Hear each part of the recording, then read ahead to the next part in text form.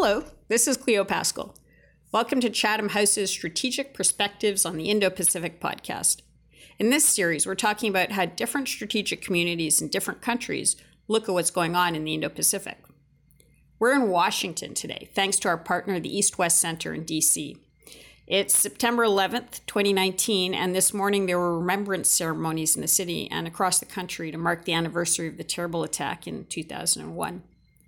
We just held a brainstorming roundtable in the East-West Center's offices with American strategic and policy experts about what they think might happen in the Indo-Pacific out to 2024. And now we're very lucky to have three excellent experts to talk us through the topic. First, we have Dr. Satu Limaye, who's director here at the East-West Center in D.C. He and his great team helped us to organize the workshop. Then we're talking to Ambassador Steven McGann. He was the U.S. ambassador to Tonga, Fiji, Nauru, Kiribati, Tuvalu. He was charge d'affaires at the U.S. Embassy in Timor-Leste, and he was vice chancellor of the College of International Security Affairs at the National Defense University. He's the founder of the Stevenson Group. Finally, we'll be talking to Richard Fontaine, who's chief executive officer of the Center for New American Security. Before that, he worked at the State Department, the National Security Council, and the Senate Foreign Affairs Committee. So please settle in as we go to the Indo-Pacific via Washington. Hi, this is Cleo Paskal from Chatham House, and I'm here with Dr. Satu Limaye of the East-West Center in Washington. So we're talking a little bit about the Indo-Pacific and how it might change out to 2024. I know this is something you've been thinking a lot about. So where are some of the inflection points going forward, things that could deviate it in a good direction for the U.S. or a problematic direction for the U.S.? That's a really big topic. I think there are probably two or three really big things. One is, of course, the trajectory on the U.S.-China relationship and where that goes. We're in this so-called strategic competition phase, but does that get more solidified and move more towards confrontation or more of a managed relationship? I think that will be a big variable or inflection point as we go forward in the next 3-4 years. The second, of course, more immediate and really a domestic issue is where the U.S. elections go. Who wins the election? Does he or she, as President of the United States, take us in a different direction? Even if the current administrations come back, do they tack differently in the second term? If a new person comes from the Democratic Party, will he or she want to persist in some of these policies? The current debate sort of thinking on China is that the establishment and the bureaucratic and policy establishment are locked into a confrontational or, if you will, a strategic competition phase with China. But there's increasing evidence from public opinion polling and analysis that maybe the public is not fully along with that. So how will they mediate those differences? So that's the second issue. The third issue is just how much hedging does the region do? And in particular, what do our allies and partners do? And the key allies, of course, are Japan, Korea, Australia, to some extent, of course, the Philippines and Thailand, but also really important partners like Singapore, which has made some statements recently in the Shangri-La dialogue. Where does India go? So those I would identify as the three key variables that I'm watching. We just held a workshop here at the East-West Center. Would you like to describe a little bit about what the East-West Center does? Sure. The East-West Center was established by the United States Congress. It was authorized by the United States Congress to promote collaborative education, exchange, and research between Americans and Asians. We are not a security and defense organization per se. We cover topics of political economy, domestic politics in the region and in the United States, environmental issues, social issues.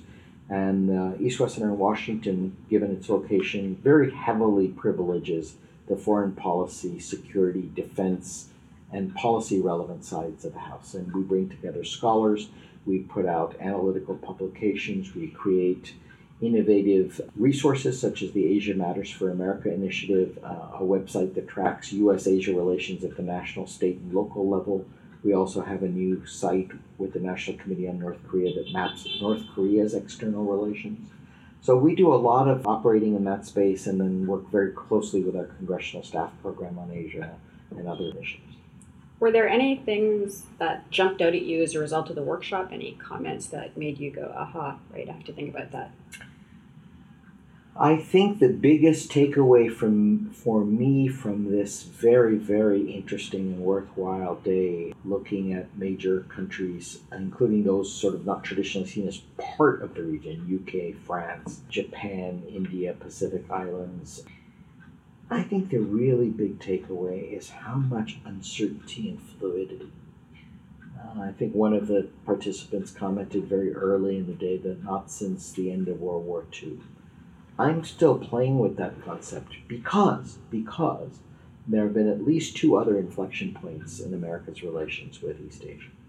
Inflection point one was after 1975 in the Vietnam War, where the United States was seen to be, quote, retreating or reducing its presence, Guam Doctrine, somewhat off mainland Southeast Asia. And that lasted, quite a while. One could make a very reasonable and articulate case that lasted from 75 to 2001. Obviously, this doesn't mean we didn't have relations in the region or we were isolationist or anything of the kind. What it means is if you're looking for historical parallels to the current era, I would argue that 75 to roughly 2001 when the 9/11 attacks happened, you could make the case. And some extent, the end of the Cold War is embedded in that period too, because from 91 onwards, the U.S. was seen as less relevant or less active in the region. You'll recall that when we were thrown out of the bases in the Philippines, Singapore picked up the slack in order to keep us engaged in the region. And people in the region are now debating, is the U.S. turning inward? Is it really committed? How much does it want to do? There is, of course, concern about being in strategic competition with China because they'll have to choose. But there's also concern that there might not be strategic competition with China, which is one of the drivers of U.S. engagement in the region. Not the only, but one of them. So I think this uncertainty, fluidity, and China to me is no longer the X variable in the equation. The United States is the X variable in the region. It's what the U.S. chooses to do or not do that will fundamentally decide the future fate of the security, strategic, economic environment in the Indo-Pacific. There have been quite a few documents put out by the U.S. government about the importance of the Indo-Pacific and the Indo-Pacific strategy. Do you see on the ground representation of that? Yeah, this is kind of a way of asking, I suppose, Cleo, whether the rebalance ever materialized. And I have called it pivot interruptus, which is essentially the notion that the United States turned towards East Asia and the Pacific beginning, which people now forget, in 2001. For those who don't remember, the Quadrennial Defense Review of the George W. Bush administration was issued, the public version was issued on the 10th of September 2001. On the 11th of September, this tragic date in American history, I would just mind that document turning our attentions to East Asia. In fact, a very interesting strategic concept called the East Asian littoral, running from the Sea of Japan to the Bay of Bengal, was articulated in that document. And with the 9/11 attacks the next morning, indeed that night, that strategic document guiding a pivot to Asia was less relevant. It was picked up again by President Obama and his team in 2008. And the criticism was that it never really led to on-the-ground material structural increases. So hence it was interrupted. It was interrupted in 2001, interrupted in between 2008 and 2016. And then the Indo-Pacific strategy, free and open Indo-Pacific strategy of the Trump administration was articulated in 2017. So now the question is, how does it coexist with the America First and those elements of the strategy? So we're again at a point, if you will, as I said, that the U.S. is the critical variable, unknown variable here in terms of the trend line in the region.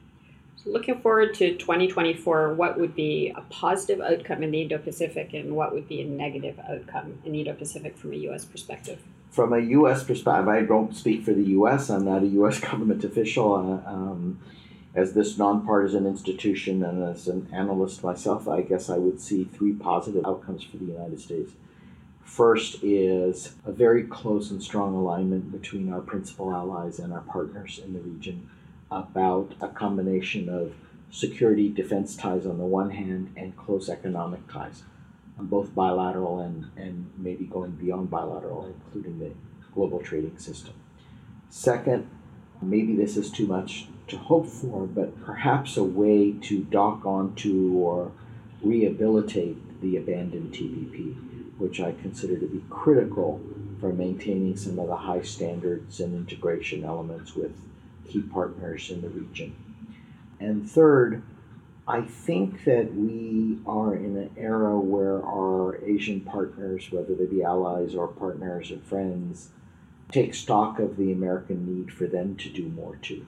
So while they may complain that China is providing infrastructure, it's incumbent, I think, upon our friends in Asia to create the kinds of environment that will be attractive to American private sector companies to invest in infrastructure. It can't simply be, and it's not going to be, an American handout of infrastructure, but creating the rules, creating the norms, creating the transparency, creating the regulatory and financial structures that will allow us to leverage U.S. official aid, official assistance to American private sector so that they'll say, yes, I think I will build a bridge in this country in the Indo-Pacific. So I think it's incumbent not only that the U.S. do certain things, but I think it's also important that our colleagues in Indo-Pacific countries think about how they can, quote, keep America rooted in the region, just as Singapore did by building a strategic framework after we lost Subic Bay and Clark Air Force Base. What does a less positive outcome in 2024 look like? Well, I think a less positive outcome is further hedging by our allies and partners with a lack of confidence that the U.S. is willing and able to play the role. Second, I think increasing Chinese assertiveness and aggressiveness that they have displayed at times, particularly on issues like the South China Sea. And thirdly, I think it will be harmful to long-term American willingness and ability to stay in the region if the region is seen as economically unopen to the United States, and that conditions in the region, both in human rights and democracy terms, are not sufficient to attract American support. That is the kind of supply side for being engaged. I mean, one of the drivers for U.S. being engaged not only is to keep its preeminence, but also to get material gains and ideational gains from good governance, human rights, democracy, transparency, anti-corruption, and protection of civil liberties. That will make it an attractive region for Americans to be engaged with. So I think those would be some of the things I have as concerns. This is Cleo Paskal from Chatham House, and I'm here with Steven McGann. And Ambassador McGann, you've been very active in the Pacific Islands for a long time. Could you describe a little bit about your background in the region? That's right. Well, I've been a career Foreign Service officer for over 37 years, retired in 2016, but I spent close to one-third of my career in the Pacific. My last overseas assignment, I was United States Ambassador to Fiji, Kiribati, Nauru, the Kingdom of Tonga, and Tuvalu. I also was responsible for a period of time of operating our embassy in Dili, Timor-Leste, served in Australia, as well as being director of the Office for Australia, New Zealand, Pacific Island Affairs, and was part of the first team to be assigned to the American Institute in Taiwan in 1979. So I've had a fair amount of experience in the Pacific, and I should also mention that in the late 80s, early 90s, I was one of the team that was responsible for the ban on global drift net fishing at the United Nations. So it's been quite an experience. Have you seen much change in the U.S. attitude towards the Pacific over the last 5 to 10 years?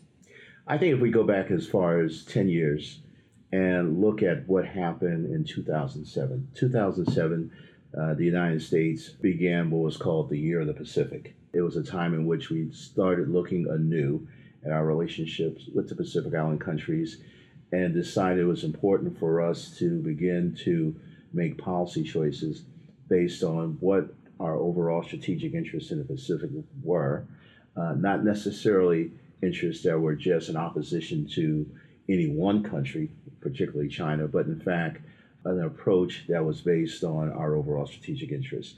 Since 2007, We've seen the expansion of the U.S. presence grow. We transformed our embassy in Suva, Fiji into a regional hub post.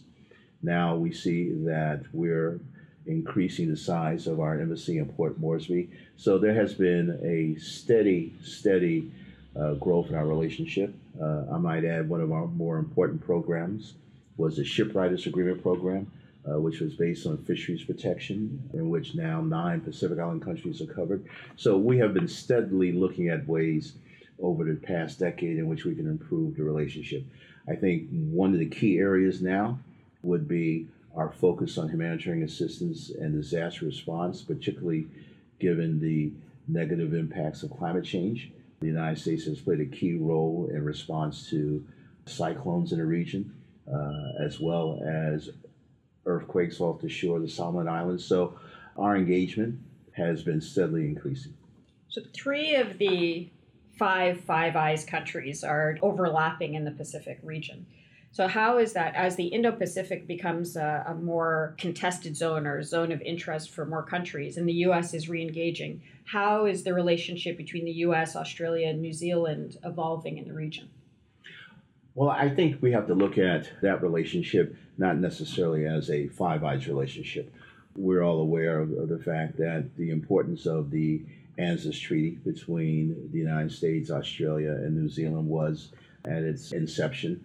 Obviously, there have been slight changes into how that treaty is implemented, but at the same time, there's been a resuscitation of the relationship with New Zealand. So I think we can consider that the ANZUS Treaty has remained a treaty in force. And although New Zealand is not an ally, it's still a partner country.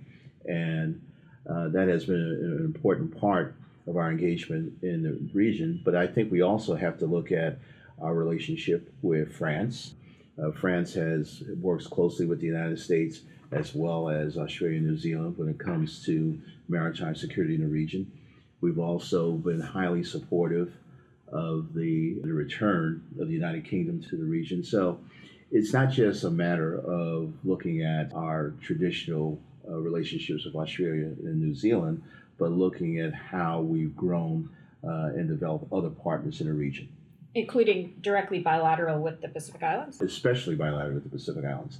I think we tend to overlook the fact that the United States was a charter member of the Secretariat of the Pacific Community, one of the key organizations that helped create the regional architecture of the Pacific. We're also a charter member of the Fisheries Forum Agency. So I think now the United States, particularly in the status as an observer to the Pacific Island Forum, is looking at ways, or should look at ways, in which we can strengthen regional architecture. Because strengthening regional architecture will probably help the United States achieve its overall strategic interest in the region, while at the same time providing the type of multilateral assistance and coordination to the region that's necessary for future development in the area. From the outside, a lot of the coverage or interest in the Pacific Islands seems to have been spurred on by the China question in the Pacific. How do you see that manifesting on the ground, and how can that be integrated into U.S. policies going forward? I think when it comes to China, we have to be careful of not overstating the importance of China to the region, and at the same time understating what China's intentions are. We have to be clear on one thing, that the Chinese have made it clear that its number one priority in the Pacific has still been the competition for diplomatic recognition with Taiwan. All right? Although China supported the earlier 6+6 resolution of diplomatic recognition, they haven't stopped. You mean 6 countries and 6 countries? That's right. Yeah. All right. And so what we found is that Chinese resources in the region are still geared toward that one goal of undermining Taiwan's diplomatic status in the region. As a result, we've seen China pour more resources into the area. We've seen Pacific Island countries accept them, sometimes and often to their detriment. All right? Loans that they can't pay back, relationships that, particularly when it comes to the movement of Chinese immigrants throughout the region and the impact that's had on local economies. both positive and negative. Pacific Island countries have found that they've often butt off more they can chew with the China relationship. And so that it's important for us to identify where we can help Pacific Island countries break that dependence that they probably started unknowingly with China, and at the same time look at that break not as a way of opposition to China, but a positive impact on the economies and democratic structures within those countries. Can you describe a little bit the Compact of Free Association relationship, what it is and where it might be heading? This takes us back to the end of World War II, in which essentially the United States took over sponsorship of the Marshall Islands, Micronesia, and Palau after winning them away from Japan. Mind you, Kiribati actually had the opportunity of being the fourth freely associated state, but we decided at the time to return the Gilbert Islands to the United Kingdom. That said, if we fast forward to the 1970s, when there was a move for decolonization worldwide, it just wasn't Pacific, the United States decided that it was important to grant independence to those territories. All right, that was done. But what we also did was allowed for them to be independent countries, to give them ongoing financial support, also to, while we maintained close coordination and collaboration on foreign policy and defense issues, we also granted the right of citizens of the freely associated states to immigrate to the United States without passports, all right, just by virtue of their being citizens of the freely associated states, and to work in the United States.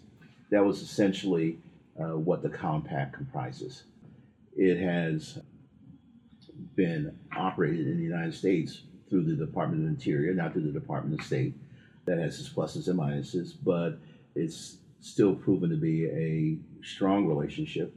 And even now, as we're looking to renegotiate what the compact implements, that doesn't necessarily mean that we're going to break the compacts themselves, that the relationship with the freely associated states will continue. All of those countries are quite far north in the northern part of the Pacific, an increasingly contested zone strategically. Is there a strategic consideration to what the future relationship might be between the U.S. and the freely associated states? I'm always careful of overstating what that strategic relationship might be. I think it's clear that the United States has economic interests in the region which are separate from whatever strategic competition it may have with China. The United States sees the fisheries protection as an important part of the relationship, for example. So I think we would be doing a bit of detriment to the freely associated states if we just saw the relationship in strategic terms. Again, the relationship is long-standing. All parties have been satisfied with the direction in which the relationship has emerged. Has given the freely associated states more than a modicum of independence. At the same time, there are still unresolved issues. Clearly, in the Marshall Islands, there's a question of the aftermath of nuclear testing and those Marshallese who had to leave Bikini Island. That's still an outstanding issue that has to be resolved. At the same time, we've continued to have strong ties with Micronesia as well as Palau. And you also have to see the freely associated states in the context of the other territories that the United States has in the Northern Pacific, Guam, Saipan, all right? So it's part of a much bigger picture. And I think we tend to forget that those Micronesians who lived in freely associated states and American territories also constituted a major portion of those allied countries who contributed soldiers to various U.S. operations in Iraq and Afghanistan. They did this by virtue of the fact that as citizens associated with the United States, they could join the U.S. Armed Forces. It wasn't necessarily a treaty relationship, but again, it's a way of not overlooking the contribution that the people of Micronesia have made in support of the United States. So taking an even bigger focus out to 2024 in the Indo-Pacific, what would be a positive outcome for you by then, and what would be a negative outcome for you? And how can we navigate that? I think a positive outcome would be for the United States to promote policies in the Pacific that meet the interests of the people of the region as well as our overarching goals.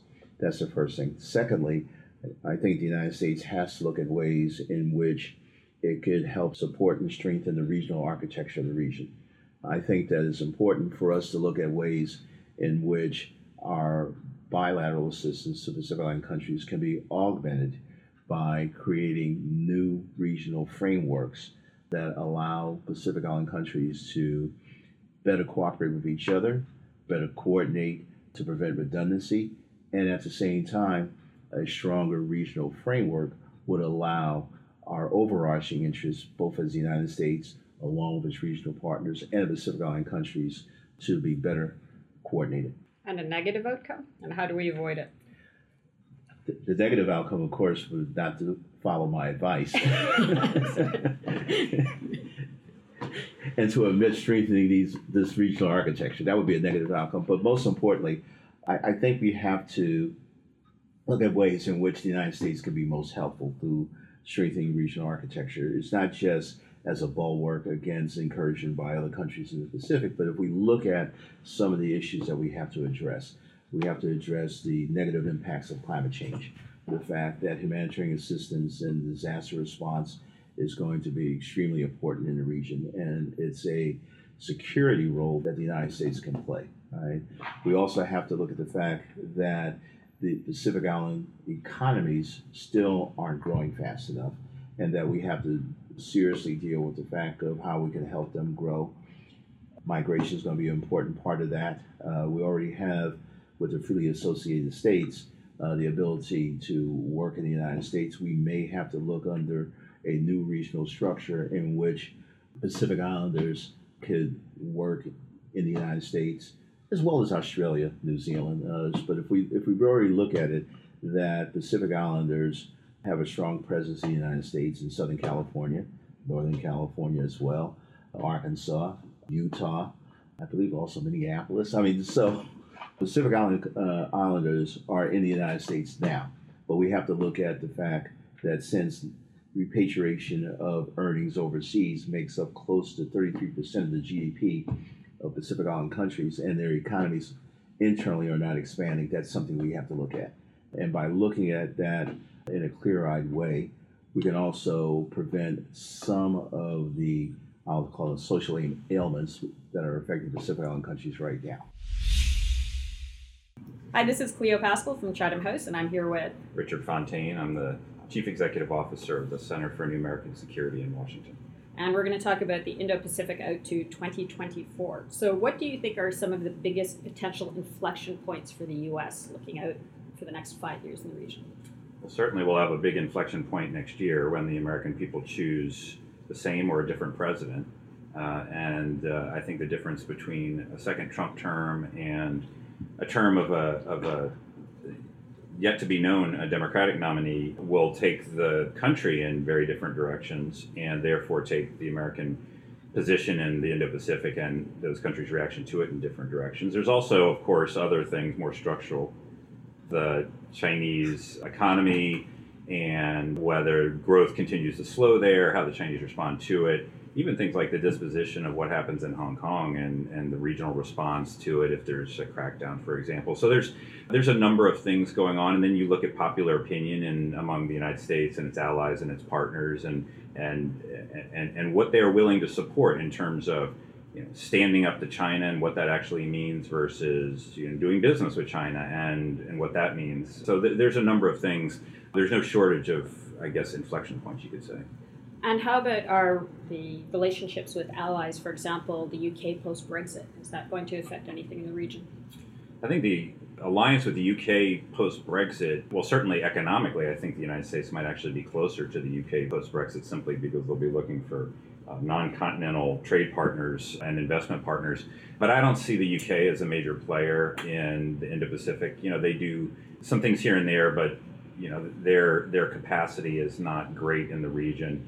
The other alliances the United States has there are far more consequential. So Japan being the foremost in the north and Australia in the south among the 5 treaty allies the United States has in East Asia. And there you're seeing a strengthening not only of the U.S. alliance with each of those countries, but you're also seeing a strengthening of their military posture. And you're seeing them reach out to new non-allied partners. So Japanese security linkages with India and Indonesia and the Philippines and Vietnam and Australia itself. Australia doing the same kind of thing. And this interesting kind of web of security ties is emerging in the region, which is genuinely new over the past decade or so. There's been a lot of discussion about the Indo-Pacific in the U.S., for example, with the Indo-Pacific Defense Strategy Report. Is that reflected on the ground? To some degree, it is reflected on the ground, but the real question is, where do you look to tell where the United States is headed? Do you look at documents like that, or the National Defense Strategy, or the National Security Strategy, which put huge emphasis on the importance of the Indo-Pacific and a priority on that? Or do you look at what's happening on the ground in terms of where resources are deployed, where diplomatic attention is being paid? Or do you look at what the President and the Secretary of State and others say, which actually tends to be far less focused on the Indo-Pacific? I recall that right after the National Security Strategy was issued, which emphasized the importance of great power competition and the Indo-Pacific region, the President gave his State of the Union address a week or two later, and he talked about terrorism and Iran and North Korea and all these other things, and it barely touched China other than in an economic competition sense. And so the answer today to where do you look to find out what's really going on in American policy and approach is yes, all of those things, and you try to make the best out of that mosaic of words and activities. Is the trade war likely to continue? I think it's likely to continue certainly until closer to the presidential election. I mean, this appears to be driven mostly by the president's view that this is a good political issue for him to be able to say that the Democrats are weak on China and he is strong. The Democrats get bad deals, he'll get a good deal. That position only lasts as long as there's no deal. Once there is an actual deal, then you start sort of shooting at it. It's also an arrow in the quiver of the president if the economy continues to decline ahead of the election. Each time he says something encouraging about a disposition or resolution to the China trade war, the markets go up, confidence increases. So given that he doesn't have the fiscal stimulus available anymore because they already cut taxes, we already increased spending, he doesn't control the Fed.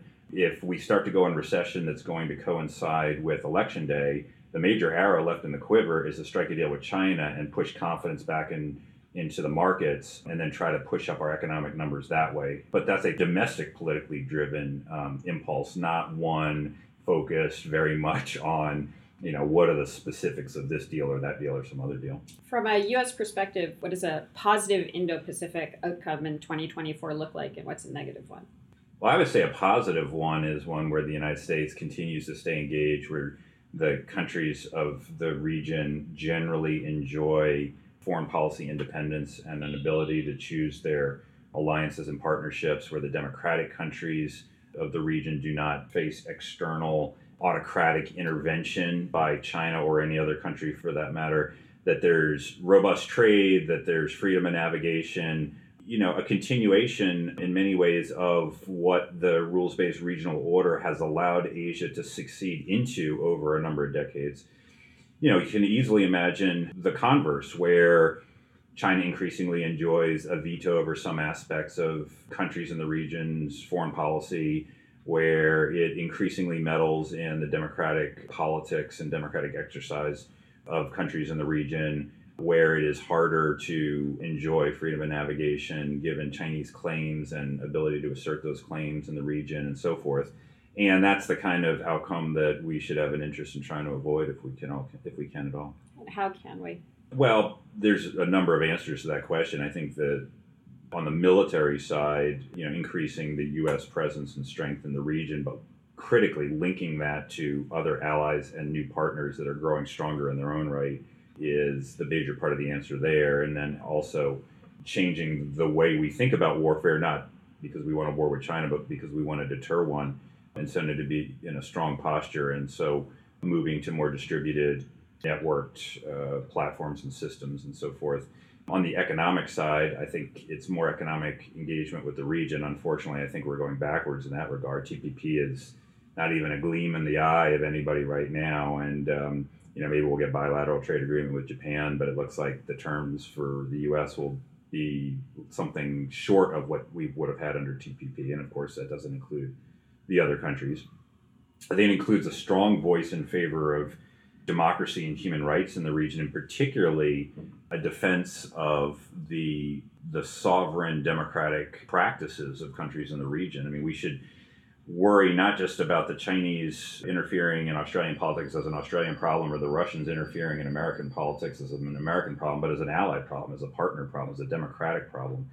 And so you kind of put these things together, and at the end of the day, it's going to be the old adage that you're better off with allies and friends than without them. And so we should be in the business of competing for them and having as many as we can. And that was the strategic perspective of the Indo-Pacific from Washington. Next, we'll have the strategic perspective of the Indo-Pacific from Paris. I'm Cleo Paskal. Thanks for listening.